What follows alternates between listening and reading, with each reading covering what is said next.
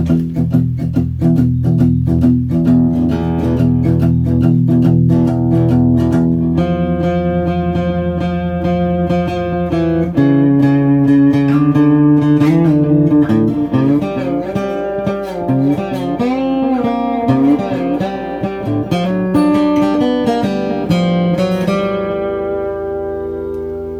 to the Serious TV Drama Podcast.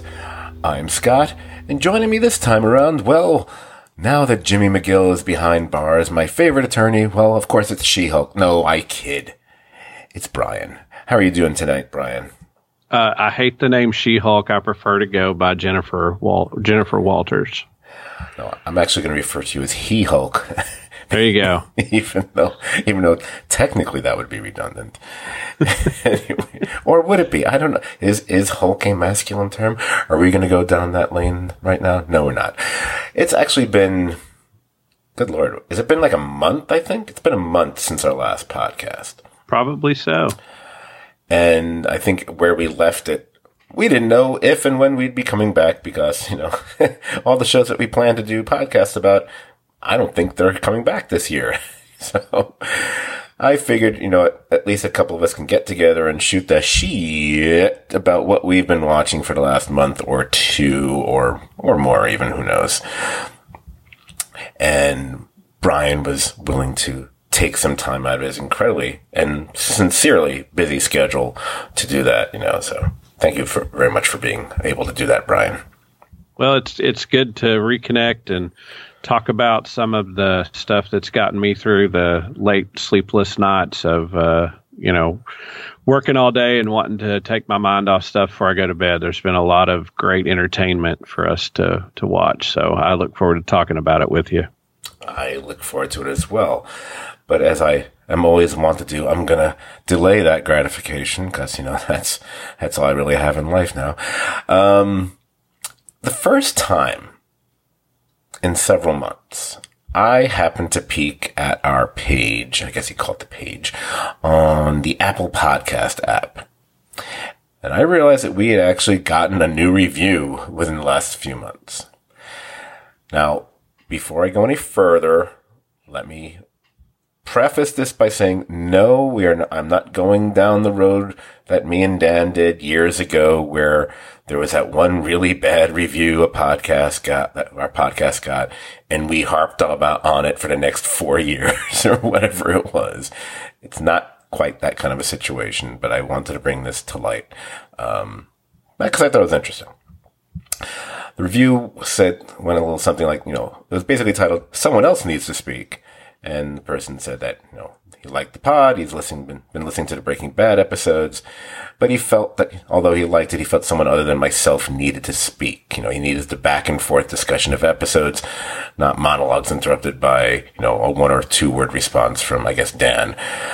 He did acknowledge that he was glad that the Better Call Saul discussions do have other people that speak. So, just let me just say, and I just use a Brianism, Brian.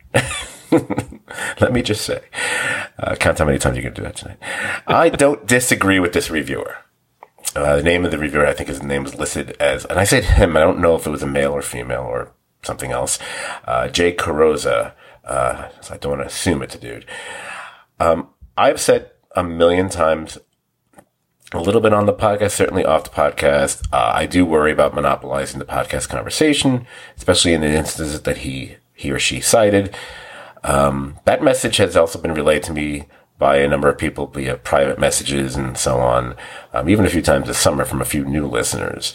And you can ask Brian himself, and I've actually been concerned about this, or I've certainly had a lot of talks with Dan about it as well.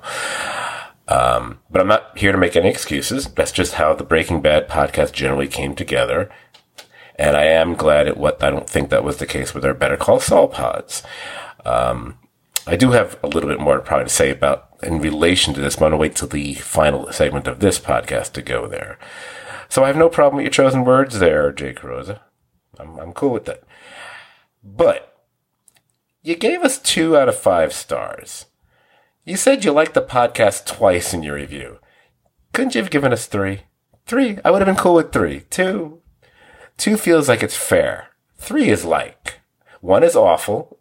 2 is fair. 3 is like. You said like twice. I think you said like twice. Okay, no, I just read it. No, you said it once and you said glad. Okay, you said it once. 2 stars, 3 stars. All right. See, I had to be petty about one little thing. I couldn't help myself. And we don't want charity. Be fair. But if you like us, give us 3. Yeah, that's what she said. Exactly. I mean, it's just funny. Nothing in the review bothered me. I mean, he or she could have added negative adjectives to the word monologues. I would have said rambling, droning, boring, whatever. He didn't do that, or he or she didn't do that. I was like, 2. Again, we've got 48 5-star reviews, like 1 1-star and 1 2-star. So we still average a 5-star review, I think, or maybe it's 4.99 or whatever. So I don't care that much, and who really cares at this point? But it would just bother me. All right. But thanks for listening. Give us a chance. Go back and add a star. Yes. You have inspired me to make sure that these things don't reoccur. And if you listen to the end of this podcast, I'll have more to say about that as well. So let's get to why we're here. Brian, which one did we want to start off with? Are we going to go to Scott, letter A? We are going to go to Steve Jobs land and begin with Apple Plus. Apple Plus is the service that I am the most impressed by over the past year. So I love going with Apple Plus. Hey, one of the few solo podcasts I did, which I think were good, was about Apple TV, coincidentally. And I will admit, when I first got Apple Plus, I was underwhelmed, but the content they've added since I had it has made me happy I stuck with it. And the main reason I got it was you and someone else had mentioned For All Mankind. And I started watching that. And of course, everybody was talking about Ted Lasso. And so I watched that. And then I really got into For All Mankind.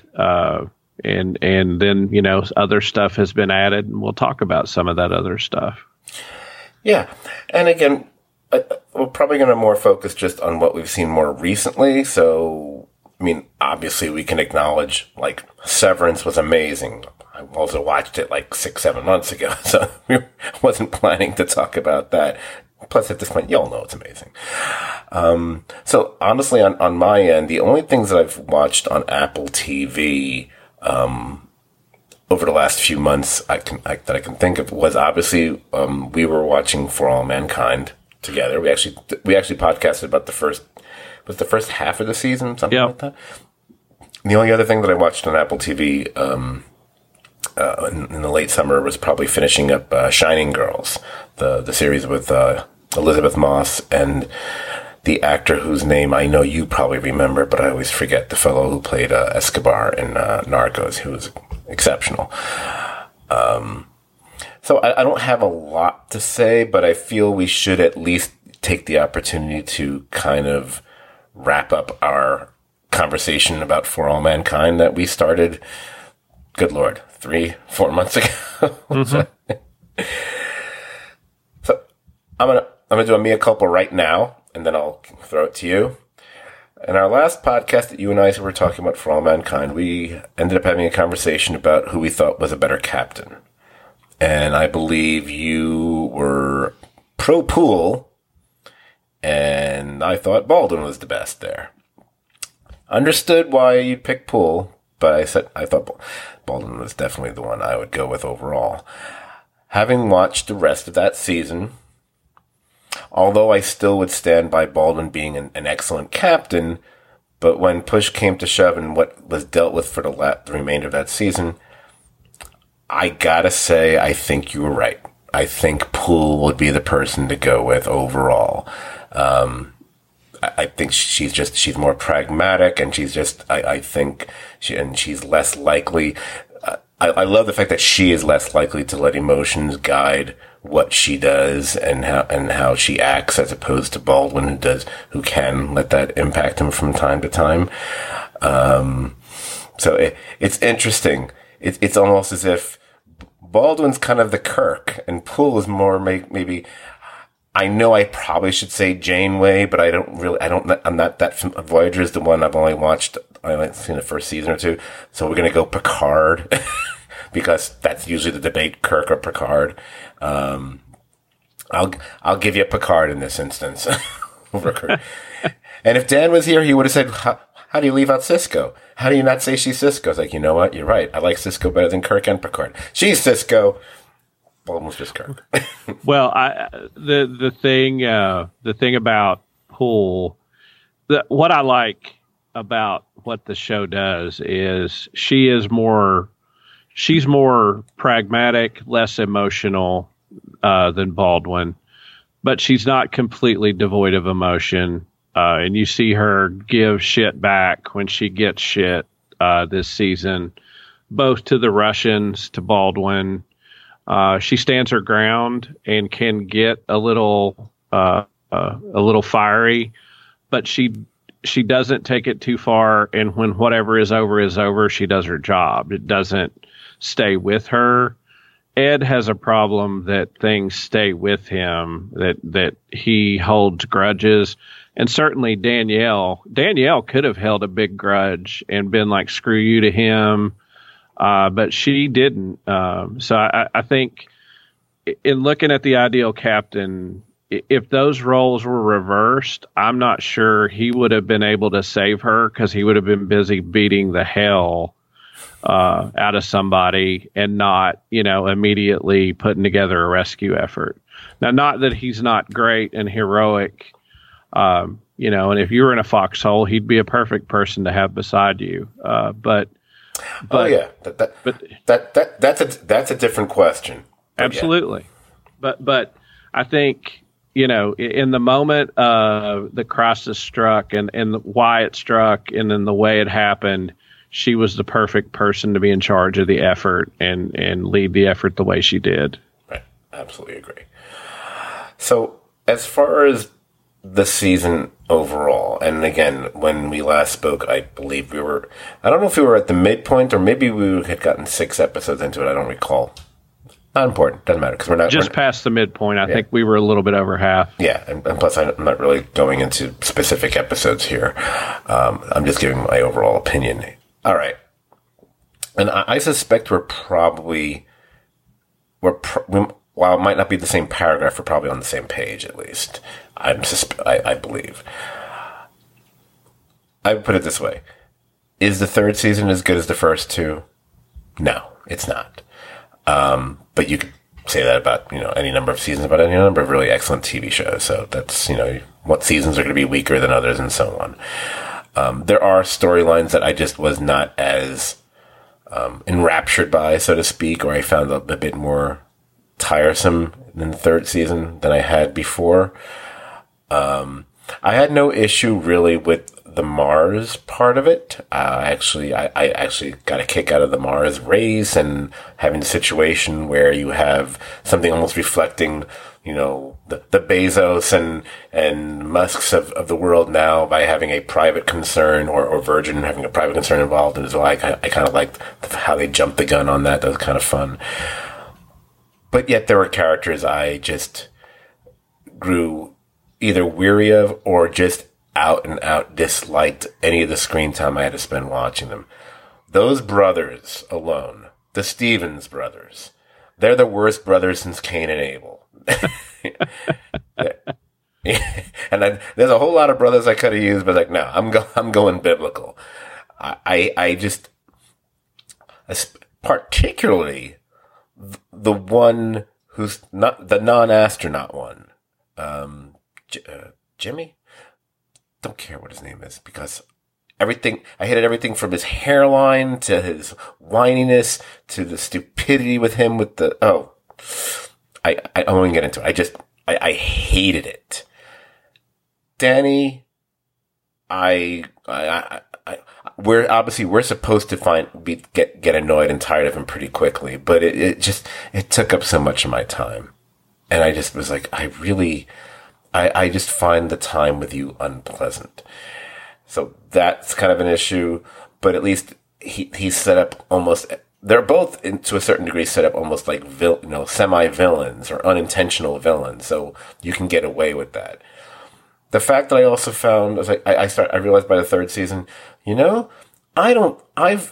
I've been having a hard time really believing the whole storyline with the astronaut who became the senator, who's now the president and everything. And I think there's interesting things there, but at a certain point I just became like, I don't know if I'm really even buying a lot of this, and it just seems very forced to me. And that kind of bothered me too. Maybe it's because I was never a big fan of her character or or the husband either, for that matter. And again, a lot of screen time taken up with them. So I agree with you about that storyline. I didn't find it as compelling. It was interesting to see that couple, basically used their skills, each different, to get to where they were. But, the secrets brought them down. But if I had to compare, I thought a much better storyline was the astronaut who came out on the moon. And I forget his name, but who was incredibly brave. And he was the one that sort of spurred her to take action because of all the things happening. His storyline worked in a way that her personal story for me didn't work as well this season. In the past, their storyline I thought was more compelling because she had the space program to lose. And that seems terribly unfair, but I think lying to everybody in the way they maneuvered and sort of the politics of it, it's not as unfair that she would be punished for lying. It's unfair morally, but in the real world, we all know what those results would be. But even, in the real world, to punish an astronaut because of who they are seems kind of stupid. So I thought that bringing it back to that astronaut who came out, on Mars, I thought that was the best part of that. And I will agree, the Stevens brothers. I mean, man, if I could ever punch a face, the younger brother has the most punchable face in the world. But Danny, and they have this whole thing that lingers over the season. I don't know about you, but I felt like Jesus, is he ever going to tell him he screwed Karen or not? And they use that tension, that does keep you tense, but I thought they relied on it a little too much. Either he decides not to do it or he does it, but quit teasing us with that all season. Yeah, absolutely. I was very frustrated by that as well, because it's like, that's what this is all based around when we see these moments between him and Baldwin. And I kept thinking, wait, okay, we're gonna keep that bullet in the chamber. Okay, but it's gonna get used eventually. It kind of has to be. And then it never was. And it was like, am I supposed to think more kindly about him because he didn't? No, because he's a jerk. So, yeah, I mean, I like the show. I like the season. It's just, I don't know if maybe there was something about it where I felt with the exception of as I always like to say, the bonkers ending. I'm going to use the word bonkers a few times in this podcast, so be prepared. Seasons 1 and seasons 2, and I meant the season 2 ending, still felt fairly grounded.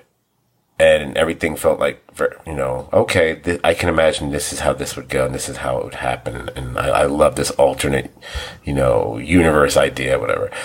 There were just too many things which I just felt strained to me in this season. Like the things I've already mentioned with the present. Like the storyline, the ongoing storyline with, oh gosh, what's her name? I should have written down character names before we did the podcast. Basically the person who was in charge at NASA. And the whole situation with the Russians. And again, talk about something that was hanging over. It's like, okay, we're spending the entire season just waiting for, what's-her-face we're waiting for you to put it all together.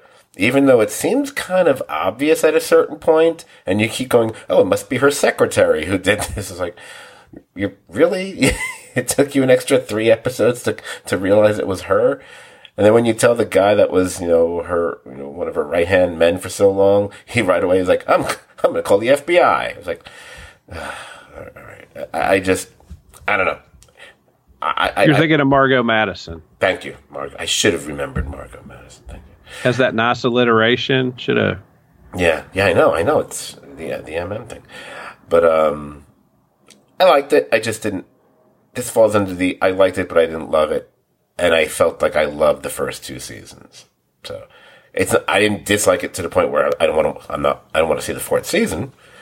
I was just kind of like, oh, I hope the 4th season's better. I hope it's a show that has that traditional, the 4th season rocks, because so many shows have excellent 4th seasons. I'm hoping that happens for All Mankind.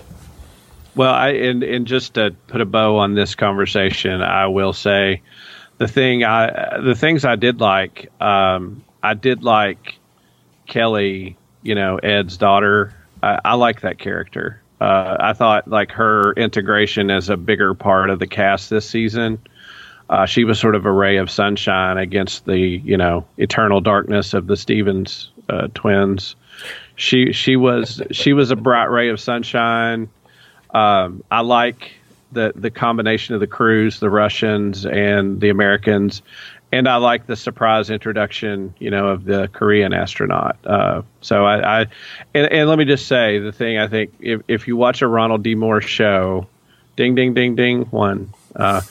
If you watch a Ronald D. Moore show, his attempt to depict space is pretty incredible. Oh, yeah. And some of the visuals this season, their depiction of Mars, of sort of the landslide, the hill collapse. I mean, it's a visual treat. The storytelling is ranges from great to good, but it's always something amazing to look at. And there were a couple of shots you and I talked about this season. Like the beginning of the first episode where Danny goes flying off into space, and some of the stuff is just amazing what they can accomplish. So definitely, a thumbs up, I think, from both of us. Not as enthusiastic maybe in the past, but still a good show. Yeah, absolutely. Now, like I said, I hadn't really seen anything else more recently on Apple Plus beyond Shining Girls, and that was kind of a while ago that I watched that. So all I would say about that was like, hey, guys, if you haven't seen Shining Girls yet, watch it. It's really good. Yeah, exactly what I don't want podcasts to ever do. Hey, it's really good. Anyway. Well, I will give, and we're not going to talk about them in detail, but, as a newer Apple Plus person, I sort of alluded to it, but if you get Apple Plus, the things I would recommend you to watch is watch Mythic Quest, yes. Watch For All Mankind, definitely watch Severance if you haven't. And I'll give a shout out to something that, it affects my local community. Watch the Big Con documentary. It's about a local lawyer, from a couple hours from here that basically signed up a whole bunch of people for Social Security, and some of those applications were deemed fraudulent. And the community here is still dealing with the fallout because the Social Security Administration, for the first time in its history, just took away a whole bunch of people's benefits, all the people that were his clients. And it's a really compelling story of a really charismatic, questionable guy that morphs into, the damage that happened to the people from the government in the aftermath. So it's a really good story. You should check that out. It's done well, told well. So those are my Apple Plus recommendations in addition to what we've seen. And I will ask you, Scott, I don't think you've seen this. I was going to talk briefly about Blackbird. Mm-hmm. Have you watched Blackbird? I have not. I'm aware of it. I've heard good things about it, but I've not checked it out as of yet. I'd recommend it. It's is it John Paul Hauser, guy that played Richard Jewell in the Clint Eastwood movie, and I forget the main hunk's name. I don't remember who it was that played it. Taron Egerton, maybe. Yeah, is the main character. But interesting story. But the delight in that show is for the first time in a long time, Greg Kinnear plays a big part in that show. Ooh, I didn't know Greg Kinnear. And he plays a detective, which is not the type of role you are accustomed to seeing Greg Kinnear play. And you get to see one of the last on-screen performances of Ray Liotta in a heartbreaking role. In a really not heartbreaking because he died, but the character he plays, the story is kind of heartbreaking. He plays Taron Egerton's father, who's dealing with him being in prison. So check out Blackbird. Excellent. I have been meaning to check it out. It's just, trouble. Yeah. Oh, I know. I made a number of Apple Plus recommendations on the podcast I did at the end of last year, so those all still hold true. And the only things that I've seen that have shown up on the channel since then are the much aforementioned Severance, which is easily one of the best series we've both seen this year. Obviously, For All Mankind, Shining Girls, which, hey, it sounds like it was built for me. Wait, you've got a serial killer and time travel involved? Sign me up. Very well done, actually, and some good performances. And, Elizabeth Moss, once again, taking on a role which, wow, you're really not Peggy anymore, are you? Are you, Lizzie? Yeah. And I do want to check out Blackbird. And one last thing before we move on to our next streaming service, I just feel this is the right time to mention it. As much as we already are fans of Apple Plus, it got reported within these last several hours or 24 hours, whatever it's been, that there will be a new series showing up at some point in the near future on Apple Plus. It'll be a series, coming to us from Vince Gilligan, starring Ray Seahorn. I mean, I'll tell you right now, if we're still doing a podcast, we're going to be podcasting about that show. It's an automatic. It just, okay. Either one of those two people being involved would have made it a must. You got them both in there? I'm sold.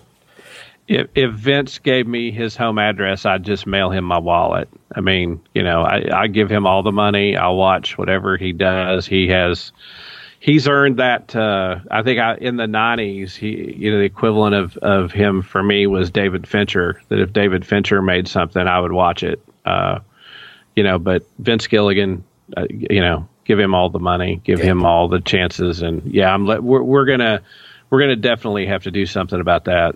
Oh yeah, I mean, again, assuming we're still doing this podcast, that we can. That's other than the shows that we're waiting to come back, like the Perry Masons, like the eventual Fargo and stuff like that. That's one. We don't know what the title is. We don't know. All we know is that he says he's tired of doing shows based around an anti-hero, so it's going to have a more positive thing. But I don't trust him when he says that. And by the way, that he's going to end up reusing some actors from one or both of his other shows. I'm not saying any of the big stars are going to show up, but someone's going to show up. Jonathan Banks is going to need some work. Come on, he's got to show up at some point. And somewhere between X-Files and Better Call Saul is a real interesting area of land to explore. He'll be his own version of the Twilight Zone. What's going to happen? And Racing will just be the host. All right. So let's move on to the next. Let's stay in the letter A. It's one I don't have as much to say about, unfortunately. I'm going to switch over to Amazon Prime. Now, the only thing that I've really watched that's specifically an Amazon Prime series over the last couple months, and just finished it this week, in fact, is season 1 of the new series, Paper Girls. This was a series that kind of, whether they were promoting it themselves this way or just, the buzz or the hype or whatever you want to call it, it was supposed to have like a very Stranger Things kind of look or feel to it, whatever. It shares a little bit of DNA with Stranger Things, mainly because you're dealing with kids from the 80s, and a more crazy, fantastic storyline. I really wouldn't take it much further than that, though. This is a show where even when some of the effects or some of the plotting can be a bit over the top or not, this isn't a show that has like a $20 million an episode budget. Let's put it that way. I'm not saying it looks bad, but it's not For All Mankind looking either. it's about the kids. And we know that I don't generally like kids. I mean, on, TV and movies or in life. The kids on the show are great. They're each of them to a different degree is totally believable in their parts. I especially want to give a shout out to the actress, Sophia Rosinski. She plays the character Matt Coyle. Made me teary. I say teary like there wasn't tears actually coming down my face. Made me cry. However, I cannot believe that Amazon Prime is not bringing this back for another season. And that's not just because it ended on a cliffhanger, which makes me even angrier about that. Word is, hopefully it does get picked up by another service. The show feels very Netflixy to me. So it feels like they should jump on it because it kind of goes into that sweet spot of a Stranger Things, of a Lock and Key, of those kind of shows that are based around, younger actors and these crazy circumstances. The one that had Neil Patrick Harris, I forget what it was called, the Lemony Snicket one. Was that? Yeah. All those. A series of unfortunate events. Thank you. Which, did that show end? I guess it did resolve it. I kept thinking we were going to get another season, but I forget. It ended, didn't it?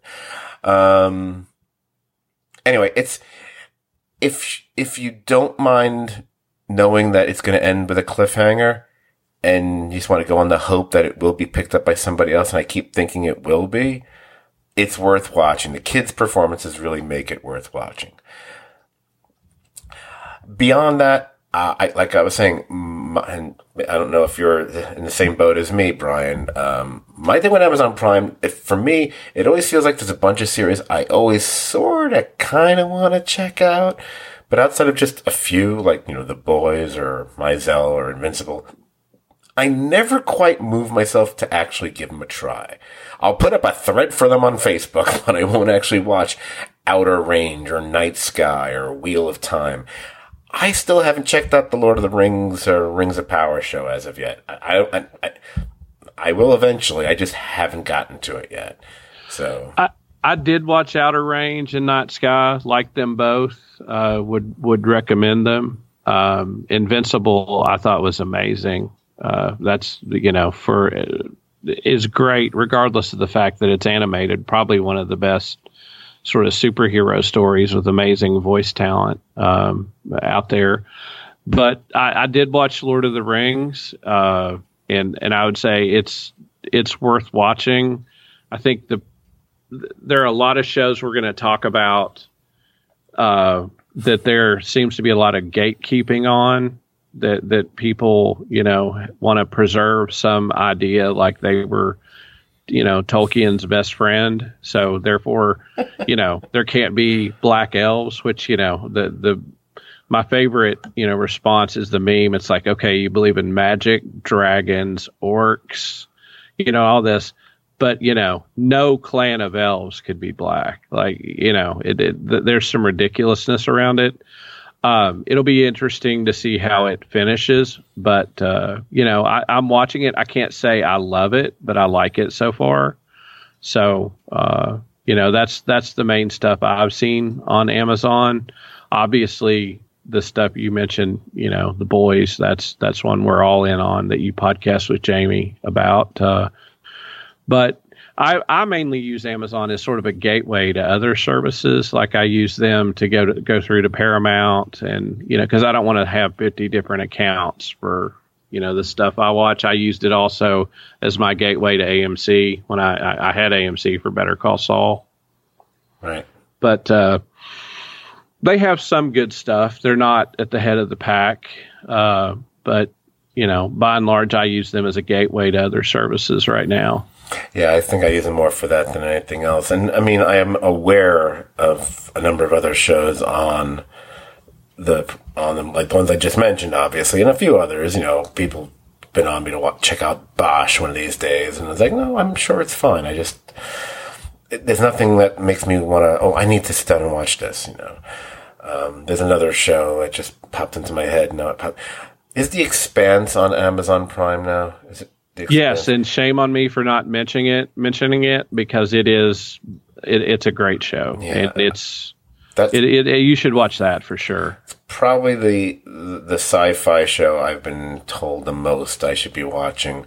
And I feel like I started to put on like the very first episode, and maybe I saw like the first 5 minutes, but I put it on when I was sleepy, and I kept waking up, and it was like 45 minutes into the episode, so I had to go back to the first 5 minutes, and I fell asleep again. And I think it's happened 2 different times. Like, okay, I'm not meant to watch this show. It can hang out there with the Underground Railroad thing that Jamie person you were referring to keeps wanting me to watch. Because I don't know. Well, I think you would like The Expanse. I liked it quite a bit. I'll get around to it eventually.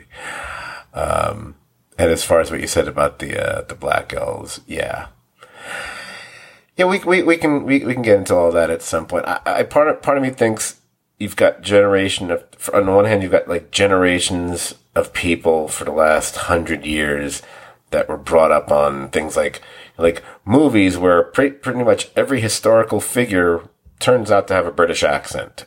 And as white as white can be, even if the entire story takes place in the Middle East, but they're all quite white, whatever.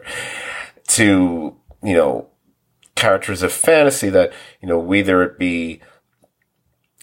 they be humanoid or creatures or whatever, but apparently, the feeling always has to be, well, they were white before, so therefore they should always be white. And I'm like, well, no, that's not really how it works. The Little Mermaid thing is insane. That's just, I'm like, she's a fish, I love the one guy who's like, well, technically she should be translucent. Shut up. Just be quiet. Oh my God. We didn't need you to act like you're the second coming of, Neil deGrasse Tyson, whatever, because you're not. And when I heard the thing about the Rings of Power with them reacting to the elves and whatever, I was like, really? But they're doing that with it's coming up with everything now. It's well, the only thing that's kind of I find fascinating about all that stuff, and then I want to get away from this already, is I like I don't like. I find it amusing that every single fan base has this cancerous aspect to it somewhere. And there are a loud and vocal segment. I will say, generally speaking, they're the minority of that fan base, but you see it now we're seeing it with the Tolkien people. We've seen it for the last several years with the Star Trek people, which was a shock because if there was ever something that was based around being inclusive, it would be Star Trek. We're seeing it with Game of Thrones right now, or House of the Dragon specifically. We've been seeing it with Marvel and DC. It goes on and on and on. It's just, okay, no nerddom is safe anymore. Yeah. It's sad that when I was growing up, and probably, we're about the same age when we were growing up, being a nerd and liking this kind of stuff and being categorized was all about being an outcast. And so when like that sort of ascended, you would have thought it would be, universally inclusive, but nothing can be universally inclusive anymore, I guess. So, right. But enough of that. Let's talk about another streaming service. Well, you would actually clued me into where we should be going next, because like you, I use Amazon to access other things like, as you said, Paramount Plus.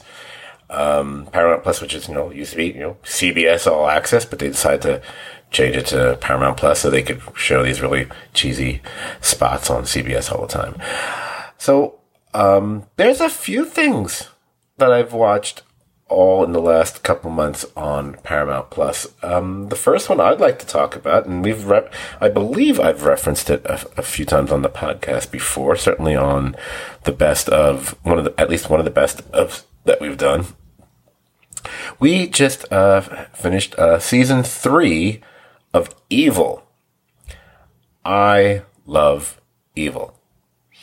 I also really like the TV show. But anyway, wait, here we go. There we go.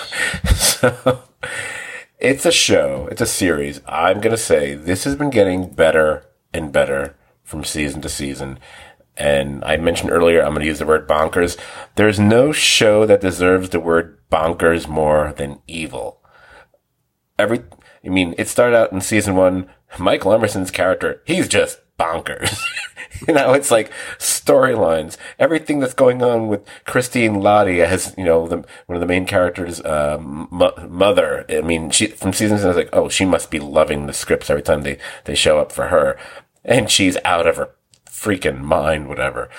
I think the performances seem more nuanced and have improved from season to season. Not that they were bad in the earlier seasons, but I really think, Katja Herbers as Kristen is really good.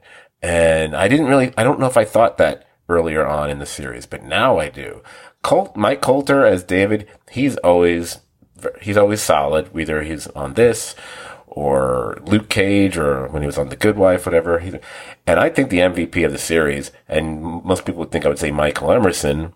No, Michael Emerson is just loving chewing up every bit of scenery possible.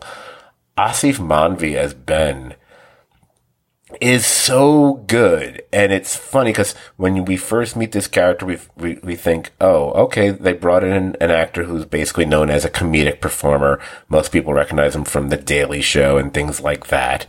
And so we know he's probably going to be the smart ass. He's going to be the comic relief of these three. Because the way I would describe the show to someone who hadn't ever seen it, it's like, well, you know how the X-Files was about, two people working for the government, one's a skeptic, one's not, and they're trying.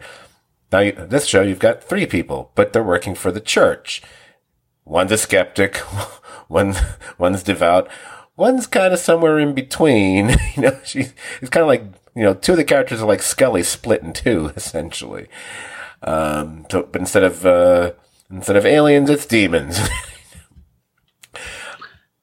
Yeah, the great thing about, I felt like this show really was unleashed by going to Paramount Plus because it could be more mature this season, and it was kind of jarring the first time to hear him curse because you don't see it on the CBS show, but I thought it just keeps progressing and getting crazier and crazier, but in a good way. Mm-hmm. And there's some additions this season. I think, is it Tim Matheson that plays a bigger role? Yes. A bigger role. He's a nice addition to the cast. And I have to say, the girls, to have a large number of children, the girls and the family dynamic with Kristen really works, and the grandma helping out. But yeah, it's a wonderful show. And it has some of the greatest, and I have to just say, I have to give it huge credit, sort of the opening, a title scene where there's always a different, like one of those books where you pull the tab. They design a different one every show for the episode, specifically related to the episode, and the thought and the artwork on those are just staggering. It's funny you should mention that. I feel that should be the opening, and that should only be the opening, because the only thing I don't like about the show, and it's the most nitpicky of nitpicky things I could ever pick a nit on here. I do not care for the new opening credit sequence at all. It goes on forever, and not in a good way. It went from being something, I liked the idea that before it was something that's very quick, brief, and subtle, and now it's and deliberately so. I get what they're doing. I get why they're making it so over the top. I don't find it to be a good reason, though. I think you use a little. I don't like the visuals. I don't even like the fact that even the fonts seem to be too crowded onto the screen. Again, I said it was very nitpicky. It doesn't affect the show at all, but I don't like it. And we're probably going to talk about another show, which has a very strong link to the show, obviously. And I'm going to tell you right now, I don't like their opening credit sequence either. I don't know. I don't know what's wrong with I don't know what's wrong with the Kings. Why they suddenly keep doing these really annoying credit sequences. It wasn't that way with The Good Wife, man. Other than that, everything else I adore about the show. Even the kids that could potentially be, and actually can be really annoying at times, but it's annoying in the right way. It's annoying in this weirdly believable, they're loud, they're talking over one another. There's a sense of chaos, but it's always very believable to me. And when they do have storylines that involve any of the kids specifically, they do a darn good job, I think. Absolutely. And the other person that one of the other people we haven't mentioned, I mean, there's other people, I mean, it's great that they have while Sean is now on the show, and so, because, it's while Sean. But you got Andrea Martin, and she's playing Sister Andrea, which that alone made me laugh. She is a fascinating and great addition to this show ever since she first appeared. The episode where she's walking around Katja's house and basically, beating up every demon with a shovel while one of her daughters is trailing after her. It's so hysterical. It's just, it's such a well-conceived show. It's one of the only shows that makes me go, really? I kind of wish they went back to the network model, because I wouldn't mind having more than 10 episodes. I'm not saying I need 22, but 13. But 13 Evil. Come on, how can you not do 13? But I'm a huge fan of the show. I just adore it so much. And I want Carrie Preston to show up on this show. She needs to be on the make an appearance on the show as a character. It's Michael Emerson's wife. I've never seen the two of them actually act together. I haven't looked on IMDb to see if it's ever happened before, but she was one of the best characters we ever saw on The Good Wife. And I think she's also, she's made an appearance or two on The Good Fight as well. I'm not saying she needs to be that character, although that would be amazing. But, although we're going to talk about something which means that there actually might be a big link between those two shows. Yeah. Anyway, love the show. I've already mentioned a few times, it seems like a natural shift to go from Evil to The Good Fight, which is also from Robert and Michelle King, previously the creators of The Good Wife, and they also did that really almost psychically prescient show, limited series that one summer called Brain Dead, which was all about the impact of politics on politicians and aliens in their heads, whether they were Trump or Hillary supporters.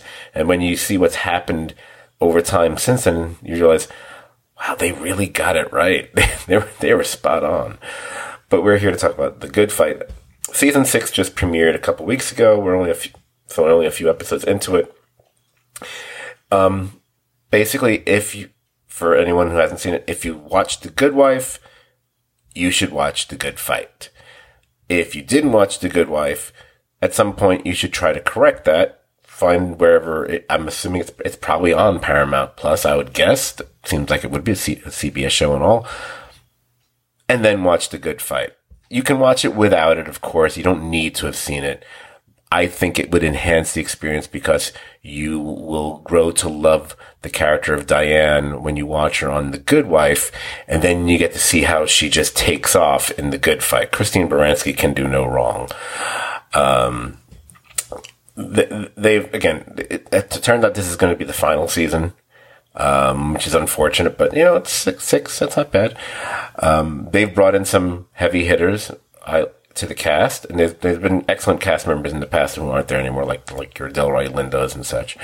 But the fact you're bringing in John Slattery as a recurring character in this season, you're bringing in Andre Braugher, who I have the utmost admiration and respect for as an actor, and the range of roles he's done that I'm aware of over the last 35 years or so. And good Lord, you brought back Alan Cumming. I'm hoping he's in more than just a couple episodes. We'll see. We've seen him in one so far. And I'll say one last thing, and then I'll flip it to you, because I know you just started watching all this stuff, if I'm not mistaken, or something like that. If I'm wrong, I apologize. If, as has been now reported, this is going to be the final season, I'm pretty sure, I think Baranski herself was talking about it because she didn't realize it herself, apparently. Not to be kind of fan servicey here, because I usually hate that phrase, whatever. I wouldn't mind maybe a few other Good Wife returns on the show, as long as it works for the story and makes sense, which so far so good with how they've handled things. I know I'm pretty sure Margulies is out. Although I think she was referenced recently on one of these episodes. But I'm thinking, why not bring back Matt Zuckery in an episode who played Carrie? I would love to know what happened to him. You could certainly bring back Archie Punjabi as Kalinda for one episode, especially since we got an inspector with these guys. That would be an interesting dynamic. And if Margulies isn't going to be around, there's no reason that Archie Punjabi can't be there. I miss seeing some of the attorney nemesis or the judges that would show up from The Good Wife. They still do use them. I mean, we just saw, I think Richard Kind was a judge in one of them, and I'm pretty sure Richard Kind played a judge on The Good Wife as well. And they have used different judges, and I believe they've even brought in some of the opposing attorneys every once in a while. I hope they continue to do that because I love this shared universe, whatever. It's just been a lot of fun. And I'll let you give your 2 cents on it, and maybe you can even take the point that I was going to bring up, but I'll let you do it instead, Brian, if you like. I don't know if I'll make it or not, because I just finished the season before the new one. I haven't started the new one yet, so I'm caught up and getting ready to start the new season. But a few weeks ago, I'd sent you a text when I was digging in early on. I was like, man, it's just good to see a lot of Delroy Lindo. Early in this show, he carries a lot of weight, but then the cast grows and you get to know him. It's really neat, and they integrate, bring small pieces in. I mean, some of the great sort of appearances is, you get Margot Martindale, one of our favorites. You get her on this show. She has a recurring role. Gary Cole's back. We get Gary Cole as Diane's husband, who's great on the show.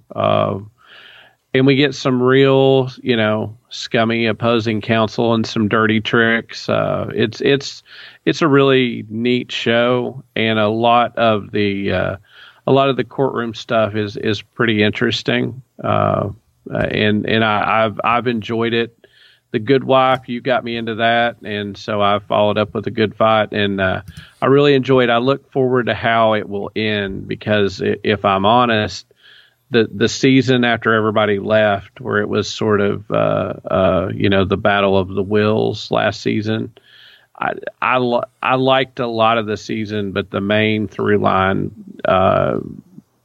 sort of drug on a little long for me. Mm-hmm. I sort of thought Diane's character would make a decision one way or another faster based on some of the things that happened that season about her future at the firm.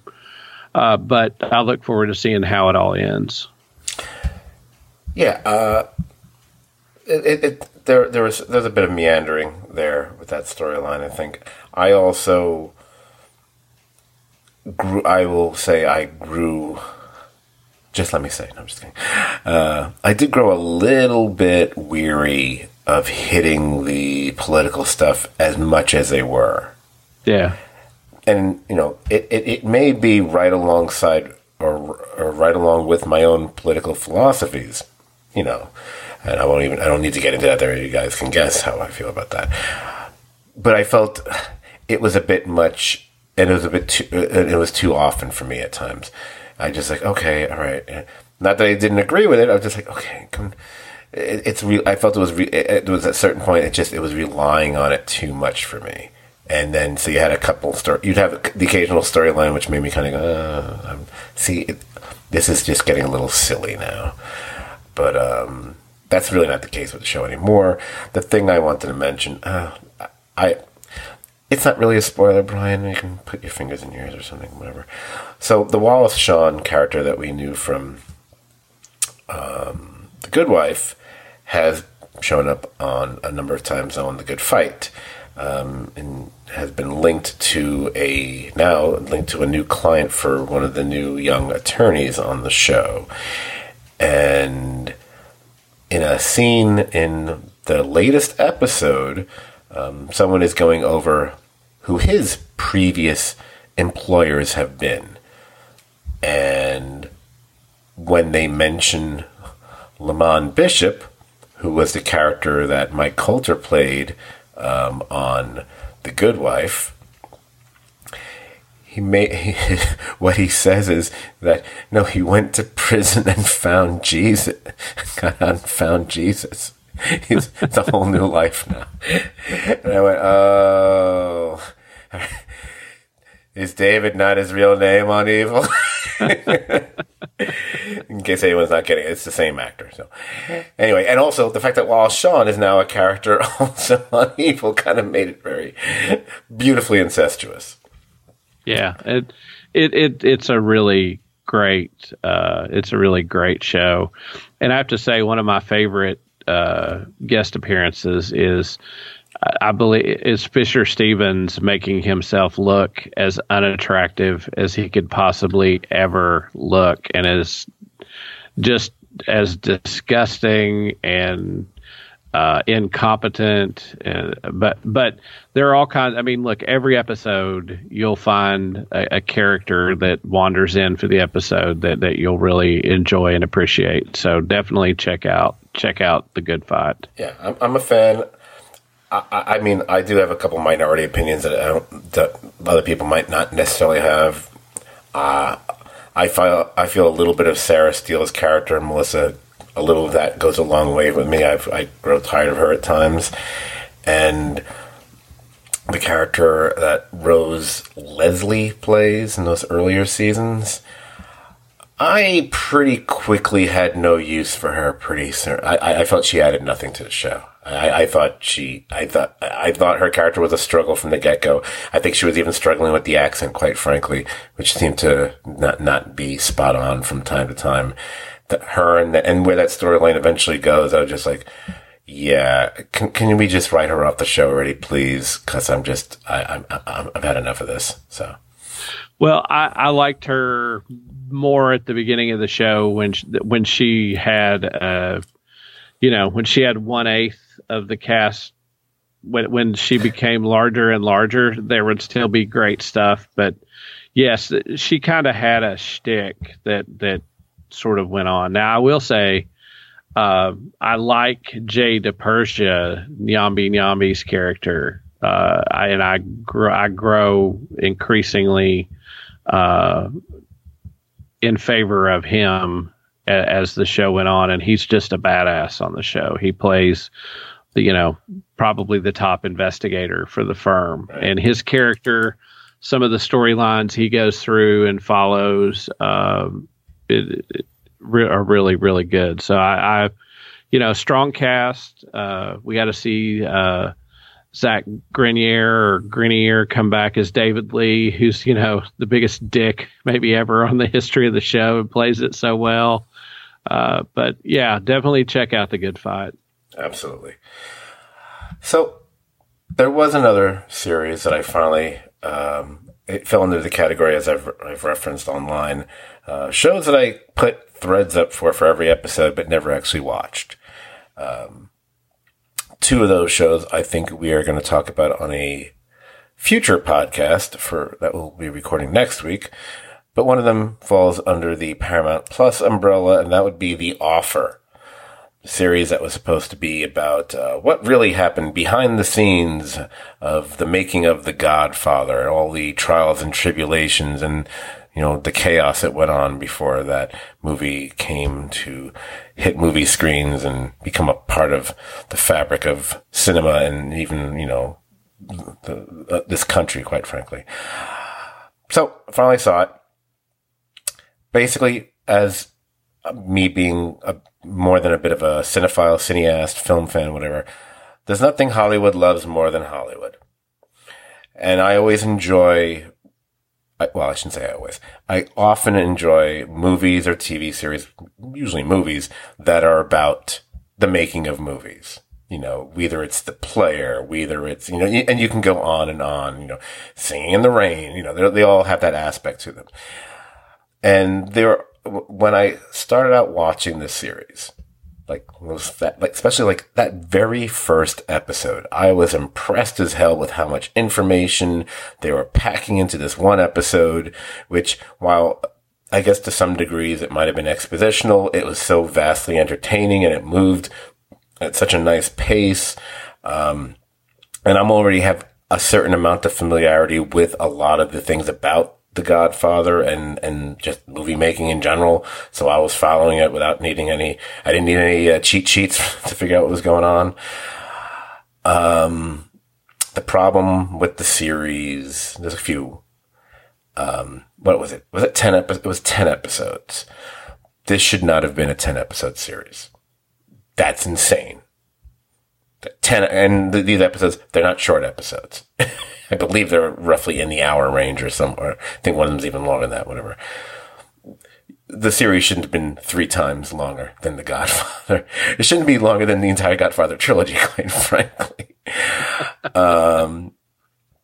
They have a tendency to make the main character, the ostensibly the producer that Miles Teller plays, and the guy is still alive. He's actually one of the producers or executive producers of the series. They make him just a bit too much into this golden god hero that, could do no wrong, was able the guy fixing and taking care of everything. You know what? I wasn't believing half of it. I was like, no. It was too much of it. It was like, no. And the more implausible it became to me, and things like, I don't think that's how that happened, the more I got annoyed with it. The more I got annoyed with the fact that you're showing me so many details about the making of this movie, and yet I realized by the time we get to the point where the movie's, going to be in a theater, hey, you know what you never showed me? You showed me like 8 million other things. You you didn't spend a second telling me about the music. Music's kind of a big thing with that movie. One of the most famous things about The Godfather is the theme. Never mentioned, because we're spending times with Coppola, with Puzo, with all the different producers, with Robert Evans. And if I'm going to speak about something I do like about the series, Matthew Good's Robert Evans is fantastic.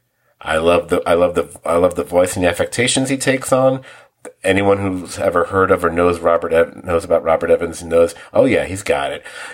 He probably could have been a bit more tan, quite frankly. I think maybe they were worried about it would come off looking too cartoonish. I'd be like, hey, go look up some film reels or some photographs. He's like a shade lighter than George Hamilton. You could have gotten away with it. But beyond that, I really loved the character and what they did with it. Even that kind of does, though, get dragged out to a point of, okay, can we, speed this up a little bit?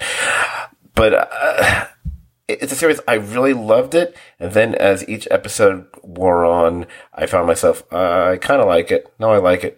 Now I'm kind of I think I'm barely tolerating it now.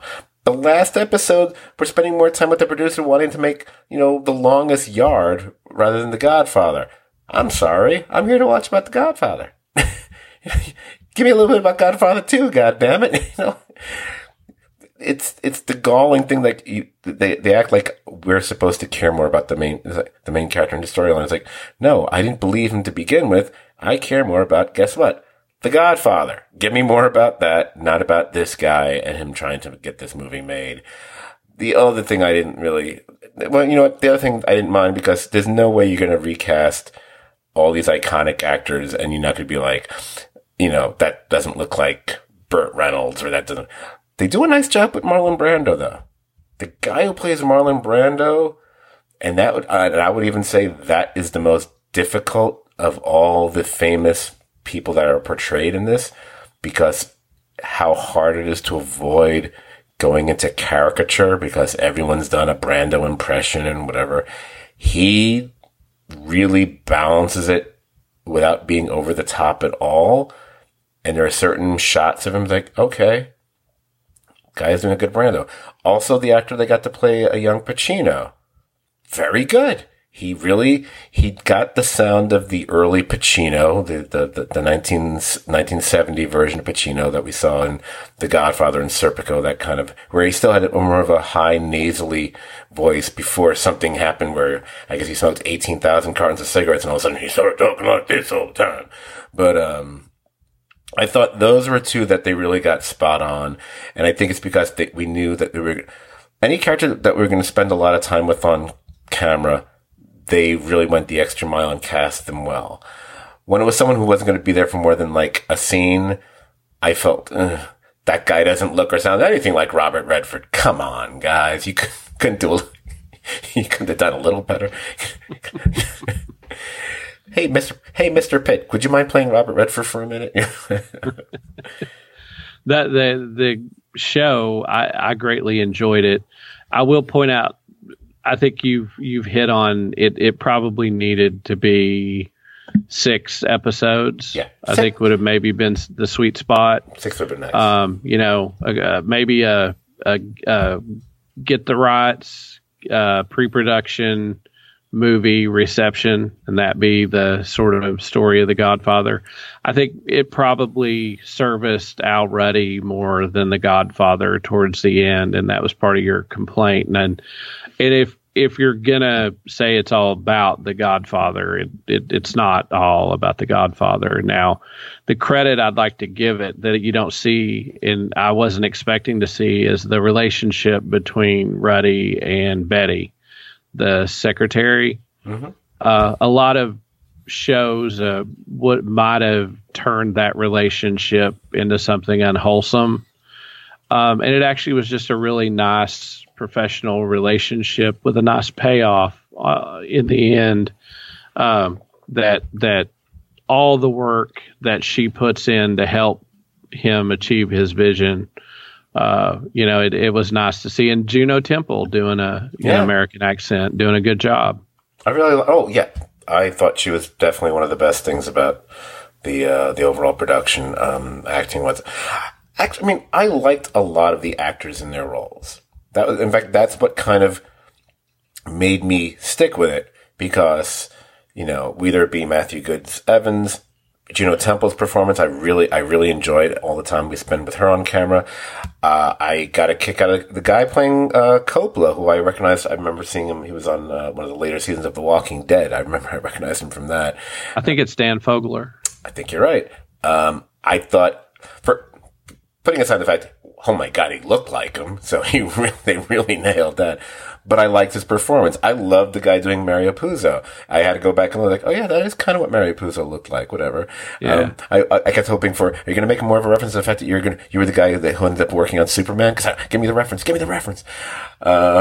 There's a lot of, even Colin Hanks playing the basically a little bit of the asshole executive archetype, whatever. So it's probably the most thankless role in the whole thing, I would say. But but we'll give him props for doing that, because I like the fact that he will play a character that's not likable, because he's a Hanks. So so whenever he takes a role that's not quite that likable, it's kind of like a harder version of the character he played on the Monica Lewinsky thing that they did, where he was kind of a character who you kind of want to like, but he's kind of an asshole too. I didn't look up the actor's name, but the one who played the head of, Gulf Western, who's in charge, who basically owned the studio. And he's an actor who normally plays villains. We've seen him in Vern Gorman. Thank you. Every other time I've ever seen him, he's always playing some creepy ass villain. I think he's shown up in a lot of things. I think he's shown up in some Nolan movies and a bunch of other things. And the fact that that's not, he got a chance to play this part, he's a lot of fun. I mean, he's a little cartoonish, but I'm betting that person really probably was a bit like that. I really enjoyed that. I'll give you someone I didn't enjoy, and then we can move off in one of the worst casting parts of the whole thing. And since he showed up a bunch of times, it really bothered me. And I knew the actor. I've seen him before. but he seemed like someone who just came off, some typical CBS Thursday night lineup show from years ago, whatever. They couldn't have done a better job casting Sinatra. He didn't. I don't have the actors' names in front of me. I apologize. I didn't know what I was going to talk about. I deliberately did this podcast without much in the way of notes.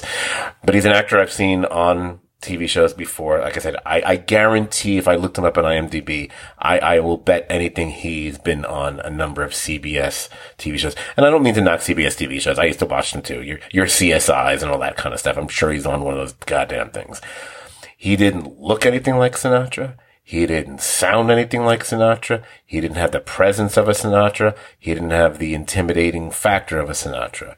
And that really bothered me because it's like, there's nothing about you that makes me think you're Sinatra. And you're not a good enough actor to change my mind on that. It's not like Anthony Hopkins being Nixon and he looks nothing like Nixon, but he's so riveting you forget that. This guy was not riveting. It was just like, no. That again, it's not a huge thing, but he does show up a number of times. That is kind of a key thing, especially in the early goings. The person that I did not give the love to that I want to, especially because it was such a different role than I've ever seen him take before. And he's an actor I really enjoy in everything I see him in. You mentioned X-Files before. He's a former X-Files actor. Giovanni Ribisi. He's so much fun.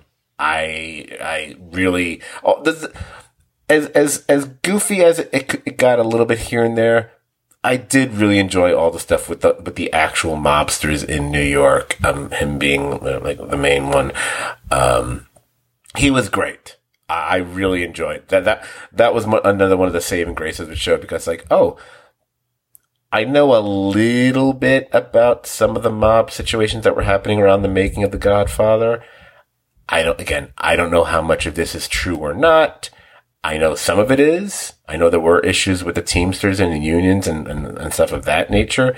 And I know that politician, I knew about, he's a notorious pain in the ass.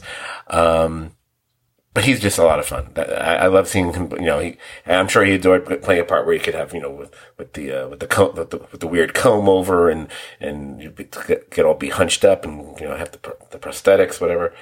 I really had a lot of fun watching him on camera. Yeah, and it was nice to see a relationship that was a real relationship and not cartoony, and that you actually thought these men from different worlds really could be friends on some level, that through this they became friends. It was great. I will say the guy who played Sinatra, I did look him up while you were talking, and he was on Criminal Minds on CBS. So you score a point for you there. But I'd wondered where I'd seen him, and I'd never, like you say, it wasn't noticeable enough that I ever thought to look him up till I just saw it. But he did play Wild Bill Guarneri on Band of Brothers. That's where I had probably would most recognize him from. That's right. Band of Brothers. You're absolutely right. I do know him from that. Right. But the way he was, I love that you tracked that down. Okay. So he was very much like a guy with moxie from the 40s, whatever. And that's basically what he was as Sinatra in 1970. He's basically that guy in a tux. All right. Let's move on.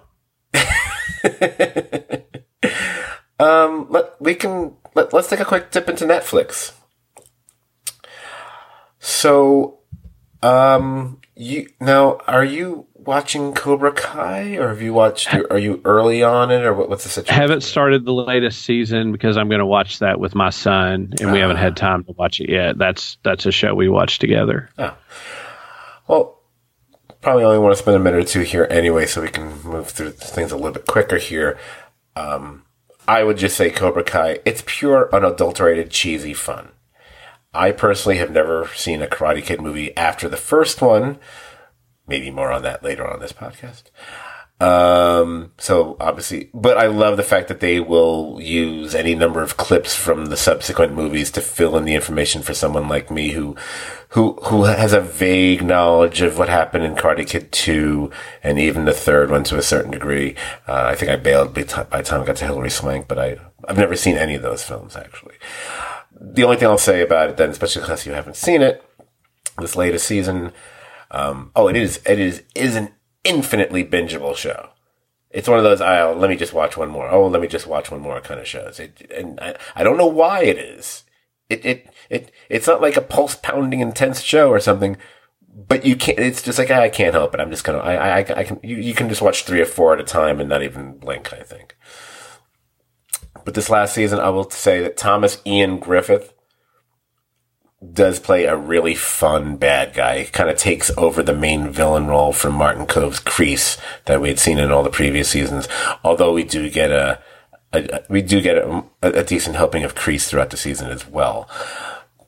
But Yuji Okamoto, who people recall from things like, he was actually in Karate Kid Part 2, and he's also shown up in a couple other films of renown, but I won't get into that. You guys can use IMDb yourself if you care that much.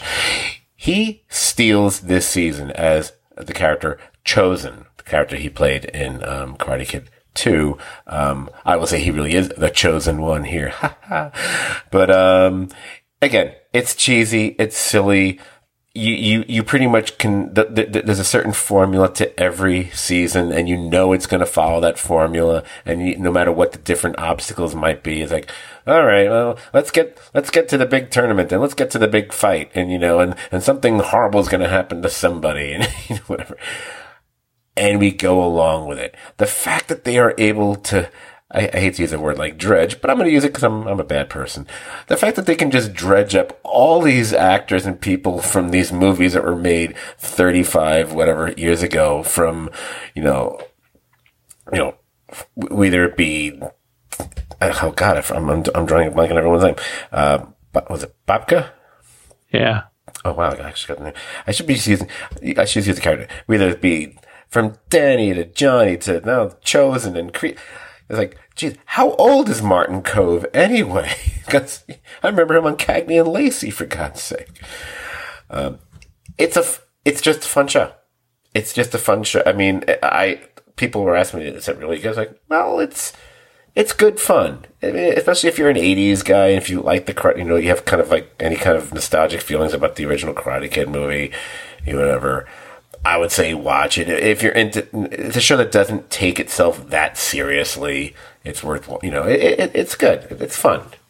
It's a show that the way I've described it is, when I watch that show, I feel like I did when I was a kid watching the A-Team. I wasn't looking for, a great performance.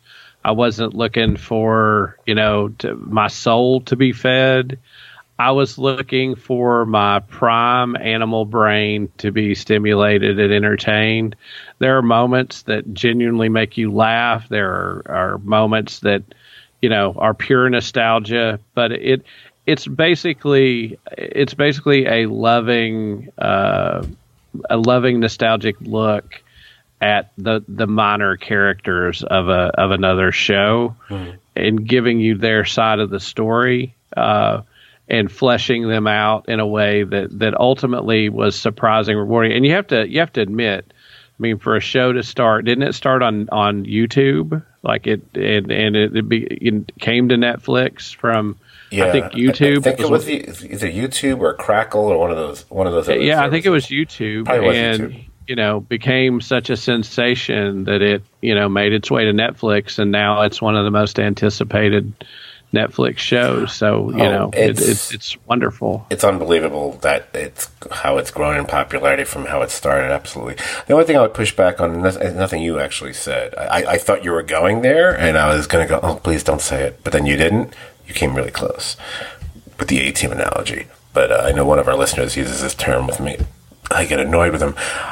I would not go as far as to make the show sound like it's a guilty pleasure. I think no. I think you didn't say it, so I know you didn't. One of our listeners whose name I will not say for a change always refers to it that way. It's like no. It's not a guilty pleasure because there's too much good or decent character work on this, and you really feel invested in these characters, and it's actually it does a lot, and you don't realize it. And when I refer to it being cheesy fun, I'm going by the surface level of it. But there's a lot more you can get into, and the fact that they are actually covering issues that you don't even realize what they're doing, that they are dealing with issues of racism, of class between people and whatever. There's a lot going on here. And the fact that it's not compressed into some, hour 45 movie. It's over the course of a 10 episode, right? 10 episode season, whatever. And yet unlike The Offer, it doesn't feel stretched out to me.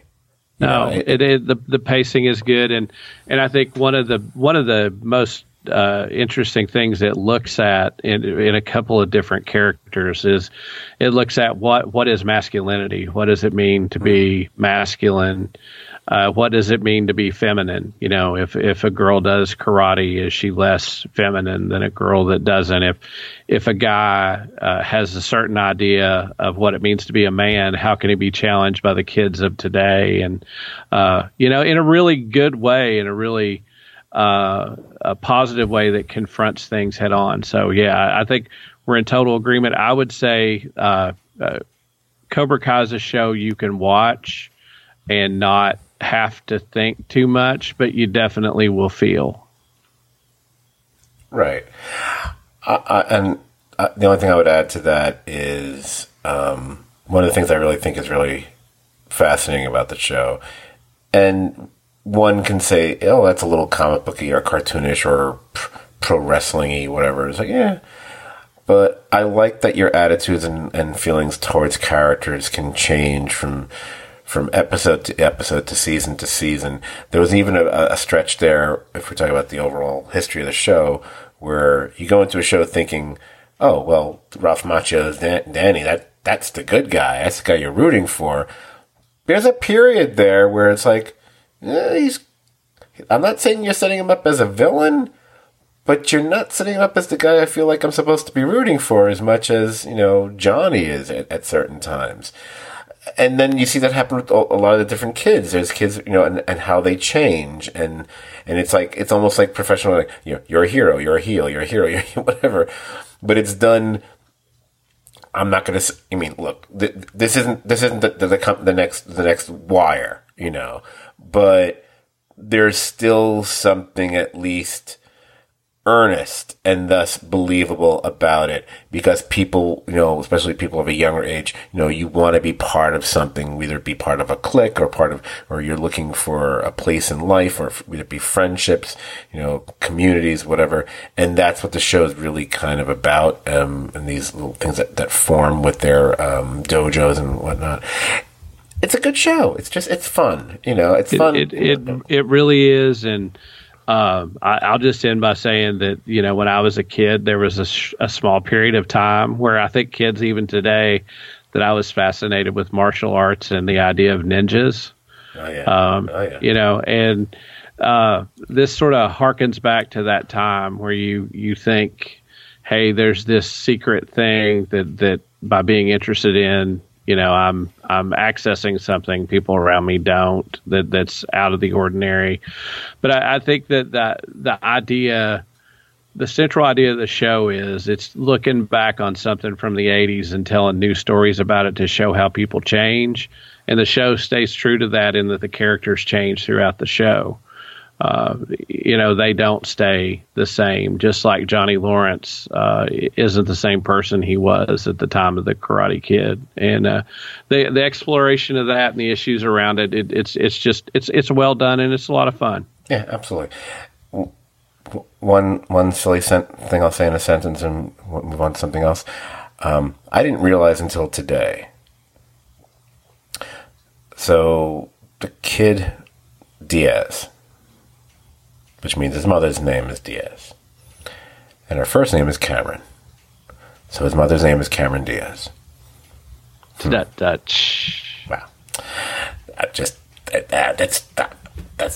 They made that decision. Okay. You know what? Since it came in August, you want to talk a little bit about Sandman? I absolutely would love to. So, talk about Sandman then. Sandman is something I've been looking forward to for a while. I was curious how well it would be done, how much money would be spent.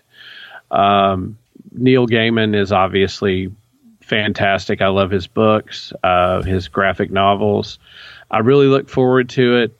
Without spoiling too much, the show tells a few of the stories over its episodes. It is beautiful. The visuals are stunning, and I haven't read much about it because I didn't really want to see other people's opinions. I love the casting of the actor who plays Sandman. I love the secondary characters brought into it. And I will say it's a show that my son, when I was watching it, he was like, "What's this?" I said, "It's Sandman. Do you want to watch it?" He's like, "No, that looks dumb." In typical teenage fashion, he probably thought it was, a bunch of goths getting ready to listen to My Chemical Romance.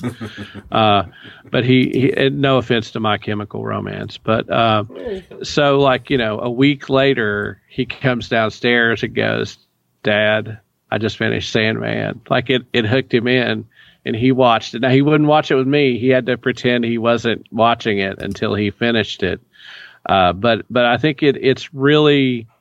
It's really an interesting take on the idea of personified gods or personified aspects of the gods, and I really enjoyed it. I know Gaiman was telling people watch it as much as you can if you want more of it because it's super duper expensive. It looks super duper expensive. It's really neat. I like that. Constantine appears in it, which if you know the history of Hellblazer and Sandman, there's some crossover there in the graphic novels. So I really, really enjoyed it. I like that they released a surprise episode, that sort of had two stories in it after the fact. It's probably that and Stranger Things are my favorite Netflix things of this year.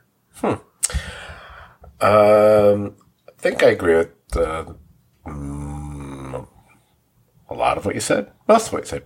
Maybe all of what you said. I absolutely first and foremost, Tom Sturridge. He definitely pulls off a more than decent Sandman from what I know of the character. He's like a more approachable and less makeup wearing Robert Smith. I really enjoyed him in the part as it went on. The thing with that character is because he's not a very emotive character. It's sometimes a bit hard to hook into him, because he has a very passive way about him. But there are certain episodes where you kind of feel you get to know his character a bit more. And again, if you have seen the original comic book, and because I just won't use the word graphic novel, everyone else does, it's fine. It's like it came off the page. Not that characters need to look like they came off the page. It just, with his character, it just happens to be that way. There are, as you mentioned, at least a few, if not more, notable performances in the overall in the series. I love Boyd Holbrook as the Corinthian. It took me, I don't know how long for my brain to acknowledge that this was the guy I saw in the first couple seasons of Narcos. I think he lost a little bit of weight because his face seemed thinner, but wow, was he really a lot of fun and great in this. I'm going to screw up her name, but I'm going to give it a shot anyway. Vivian Ekampong. I'm sorry. I apologize if I mispronounced her name. I'm known for it. The actress who played Lucienne, I thought she was fantastic. I loved every moment she was on screen. I loved the interaction between her and Sturridge's Sandman, and that was one of my favorite things overarching about the entire series was the relationship between those characters. I almost wish there could have been a little bit more of it, but you know what, there was just enough.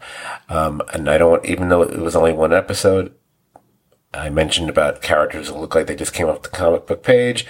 This would be a case where the actress did not look like the original character, and it didn't matter one stinking bit. fit. And it goes to what we were talking about earlier when you brought up the situation with the idiots and their views of race and something like Rings of Power.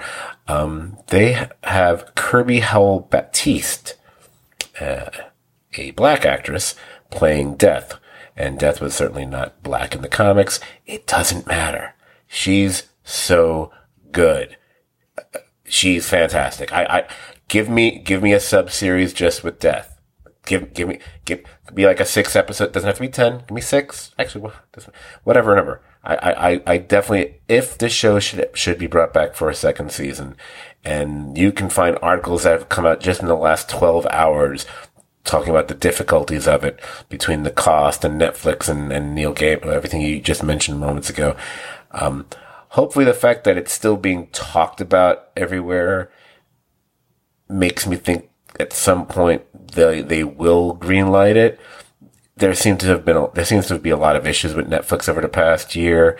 Maybe it's because of all the competition, maybe the binge model, as I kept telling you people, isn't working as well for them financially speaking, and which is why rumors are Netflix is probably going to be moving away from that model in the very near future. Told you so. But they really, anyway, back to her as Death. She's fantastic. The episode, one of the 2 best episodes of the series, is the one that focuses on the relationship between Sandman and Death. It comes right after the other greatest episode of the series, which we'll just say takes place pretty much exclusively in a diner. And a lot of bad things happen.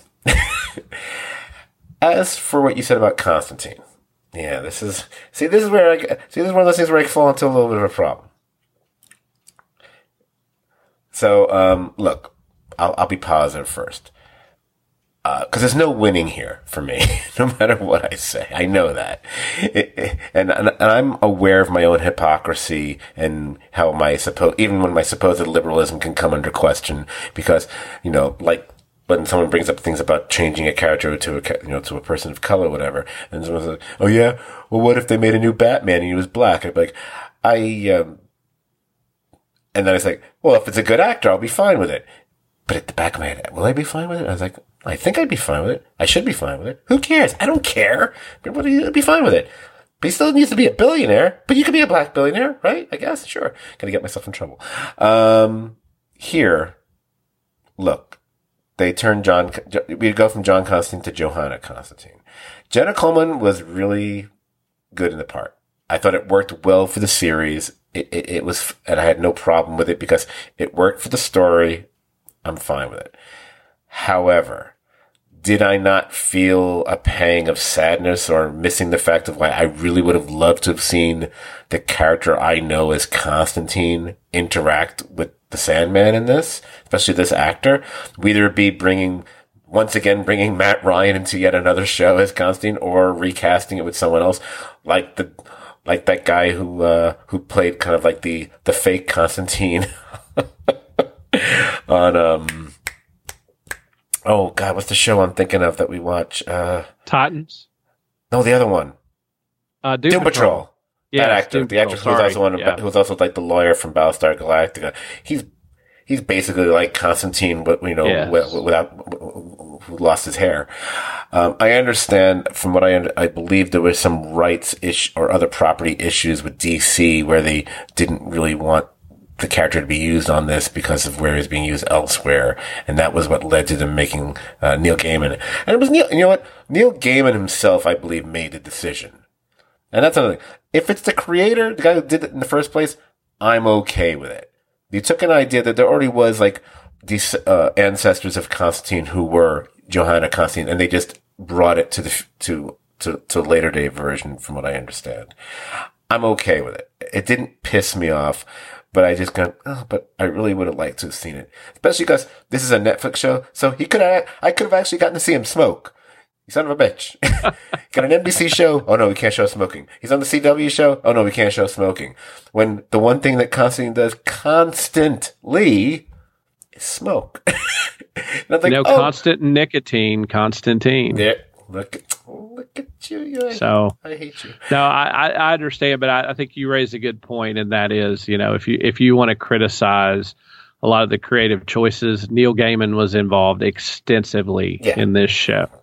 And so, like if you think sort of the source material better than him, take a hike. Yeah, that's why once I knew that pretty much from the get-go, so I was already like, okay, I'm going to be okay with this because the person behind it who created these characters was okay with it from the get-go. So I'm cool with that. Especially when you consider the history of comic books, how many times there were over that where the creators did not have a say of any kind in how their characters were going to be depicted, whether it be in live action or animated form or even future books. They were pretty much boxed out of the whole deal. I love that Neil Gaiman had a very strong voice and in this entire endeavor. And I do hope we get another season of it. We'll just have to wait and see. So, Scott, I have a question. Yes, sir.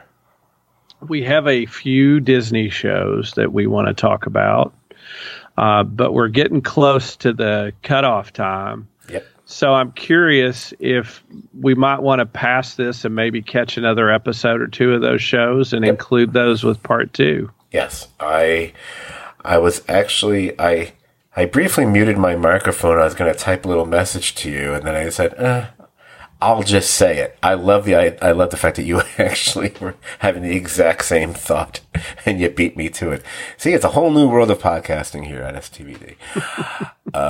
We had already planned to do a second podcast of this nature where we were going to cover the series that that we've been watching lately on HBO Max and Hulu. Now that we see how long we've run, which is not a surprise, and we are talking about a lot of shows here, we are going to be adding Disney Plus to that mix as well. So that would include 2 shows that are currently on that we're both watching, and as well as one that ended, I guess, a couple months ago, but I actually only caught maybe a month ago, so it falls into the category of I can talk about it. Or I can just say, or Ms. Marvel and She-Hulk, Attorney at Law. Get ready for the rant about that. Not about the show, about the idiots out there who are knocking the show. Yeah, so we can do that in the next one. We're pretty much finished with Netflix. The only other thing I'll say, and I'll see if I can do it in 30 seconds. Lock and Key finished up with season 3. It was not memorable. I can barely remember what happened. That's not a good sign. It wasn't bad. It was just, okay, is it over? Okay, fine, great. Whatever. At times, the season kind of plays like a silly farce to me. It's 90% of the time, it's people running around the same house, trying to steal the keys from the other people. And literally, that's all it's taking place, really. So, I was disappointed by it. I didn't hate it. I was just kind of like, all right, it feels like you're just finishing out the string here. So it's over. Bye. Sorry, Lock and Key. It's gone. I can't even come up with something witty right now. I just don't even want to bother. Well, as we go to close the podcast, I just have one question for you, Scott. Wow, question for me. Yeah. Is there anything Scott forgot? First you were going for Dan's seat, now you're going for my seat. It's going to be the Brian podcast. All these jokes. Well, the crickets don't care for your jokes. Okay. So, I may or may not have hinted at this on a previous podcast or two. I don't recall if I did or not. But I know I've spoken about it extensively with Brian, with Jamie, with a few other people. So I am putting together a new podcast. That doesn't mean we're ending the STVD one. STVD might be slowing down a bit when we're not actually covering a specific ongoing series at the time. But this will be separate. This will be on a separate feed. It's going to be totally.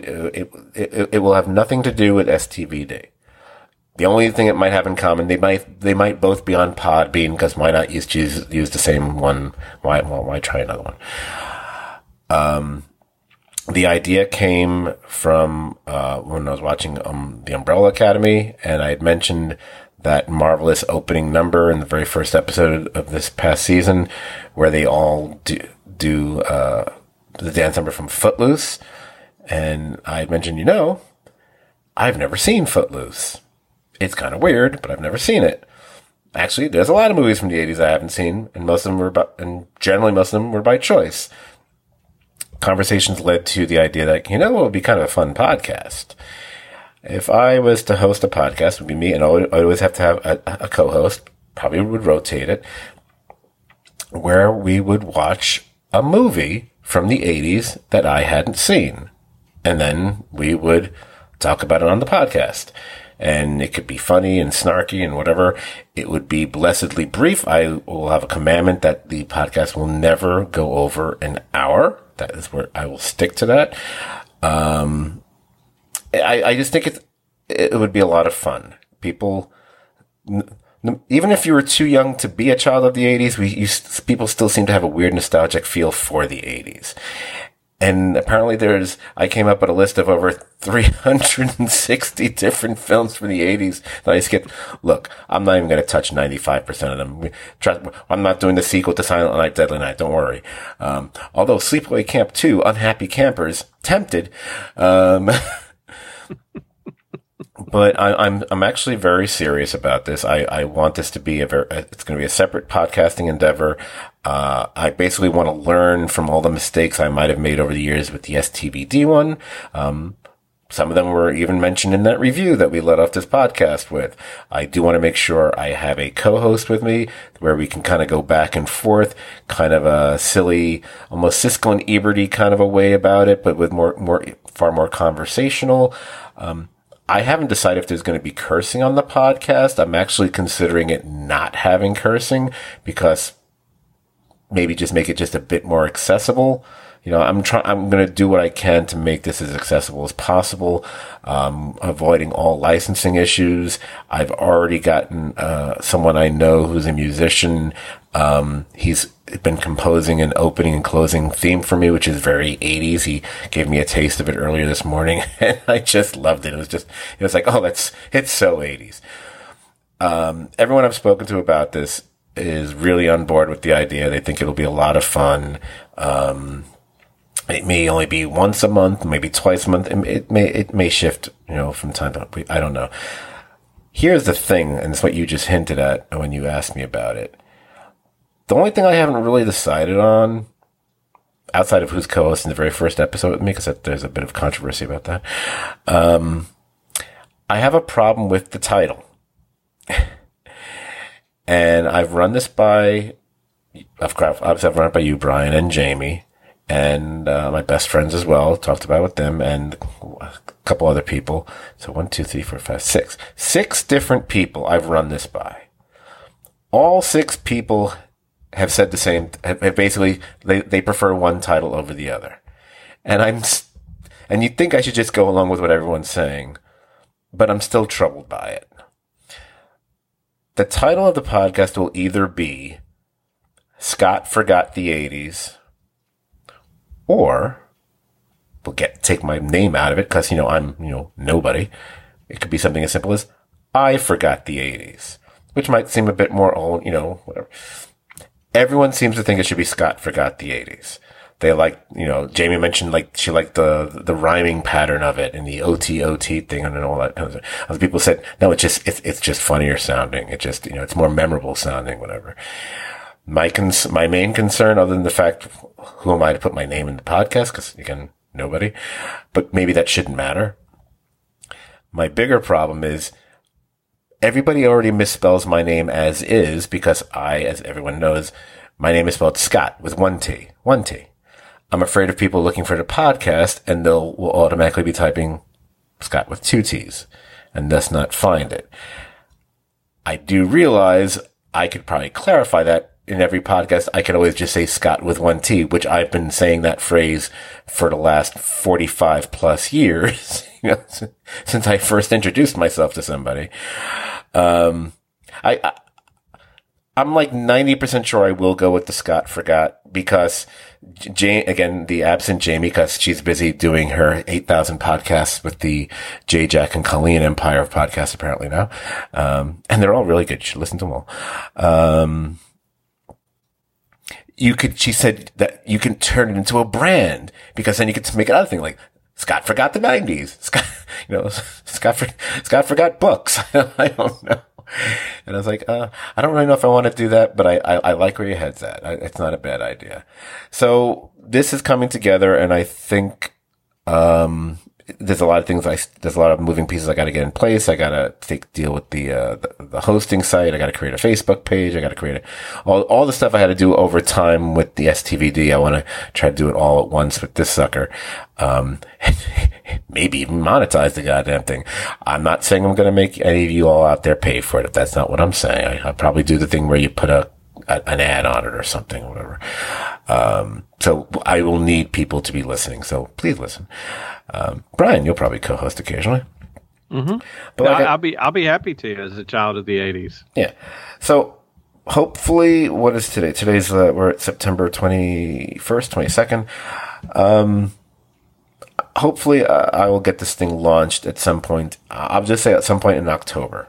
I don't want to, again, there's a lot of things I still need to take care of, but hopefully sometime in October, mid-October, maybe Halloween. I don't know.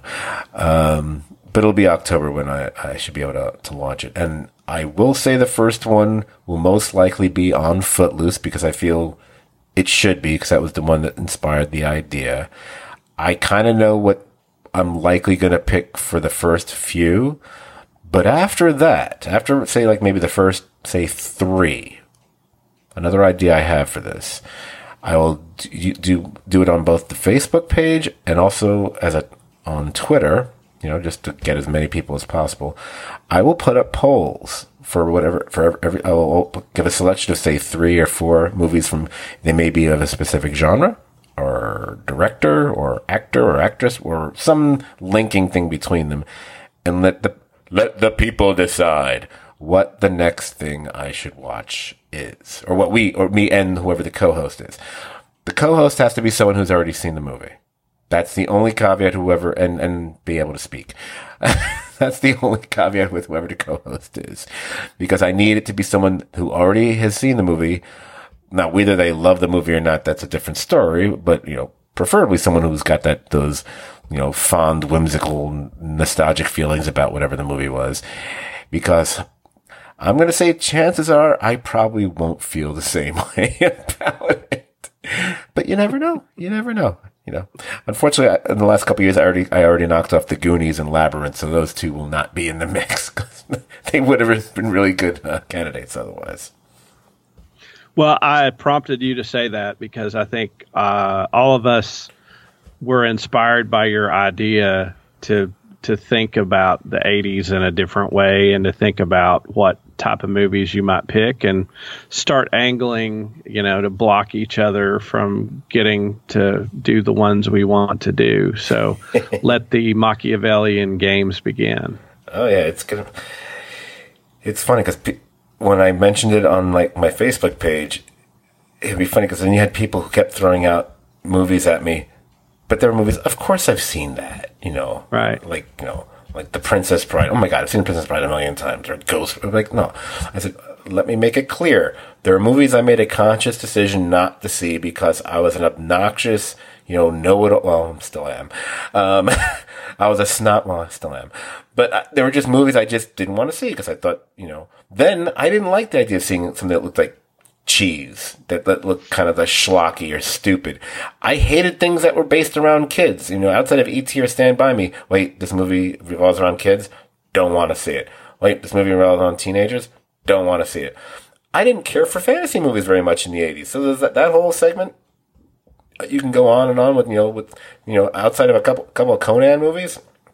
If there were swords involved, I probably didn't see it. A lot of the sillier sci-fi movies of the 80s, once you get past, Aliens or Terminator, guess what? Probably didn't see it. Like I said, 360 movies. Tom Cruise is in it. Probably didn't see it. No, anyway. As we get older, sometimes we become less dogmatic, even if we're still an asshole. So, yeah, that'll be coming in. And I was just actually talking with Brian just before we started recording. I will probably, even though maybe I don't need to after what I just did, there's a possibility I might record something which I would refer to as like a podcast zero, like a fairly brief podcast. That's also for the uninitiated who've never heard me on the STVD. A little introduction to me and what the whole premise of the podcast is going to be. So that way I never have to talk about that on any future podcast, and thus will help in terms of brevity. So it isn't a podcast as long as, like, say, this one has been. So there you go. Yep. So I think we've done a good job tonight, Scott, and it's about time to wrap this one up and leave people waiting for part 2. I think you're absolutely right. And hopefully if they like this podcast, you know what? Hopefully they'll also like hanging out on our Facebook page. It's the Serious TV Drama Podcast page. Like the page and join the conversation about pretty much all the shows that we mentioned here and any other TV series, or, talk about anything pop culture related. I probably won't kick you out. You can find this podcast, pretty much everywhere. Apple Podcasts, Spotify, other places. But best of all, you can just go to stvdpodcast.podbean.com, where you can find all 363 of our podcasts can be found there, unlike anywhere else. You can follow us on Instagram. Be nice if somebody did. Our thing there is Serious TV Drama. I don't know if I'm going to do an Instagram page for the other thing. I don't know if does a podcast really need an Instagram page? I don't know. I don't think I'm going to do one. I think you should wait and see how it goes. Yeah, Twitter is important. Instagram, I don't know, especially because I'm going to try to, I'm like I told you, I'm probably going to avoid using photographs. So I want to avoid all licensing issues. But you can follow us on Instagram at Serious TV Drama. You can follow us on Twitter as well.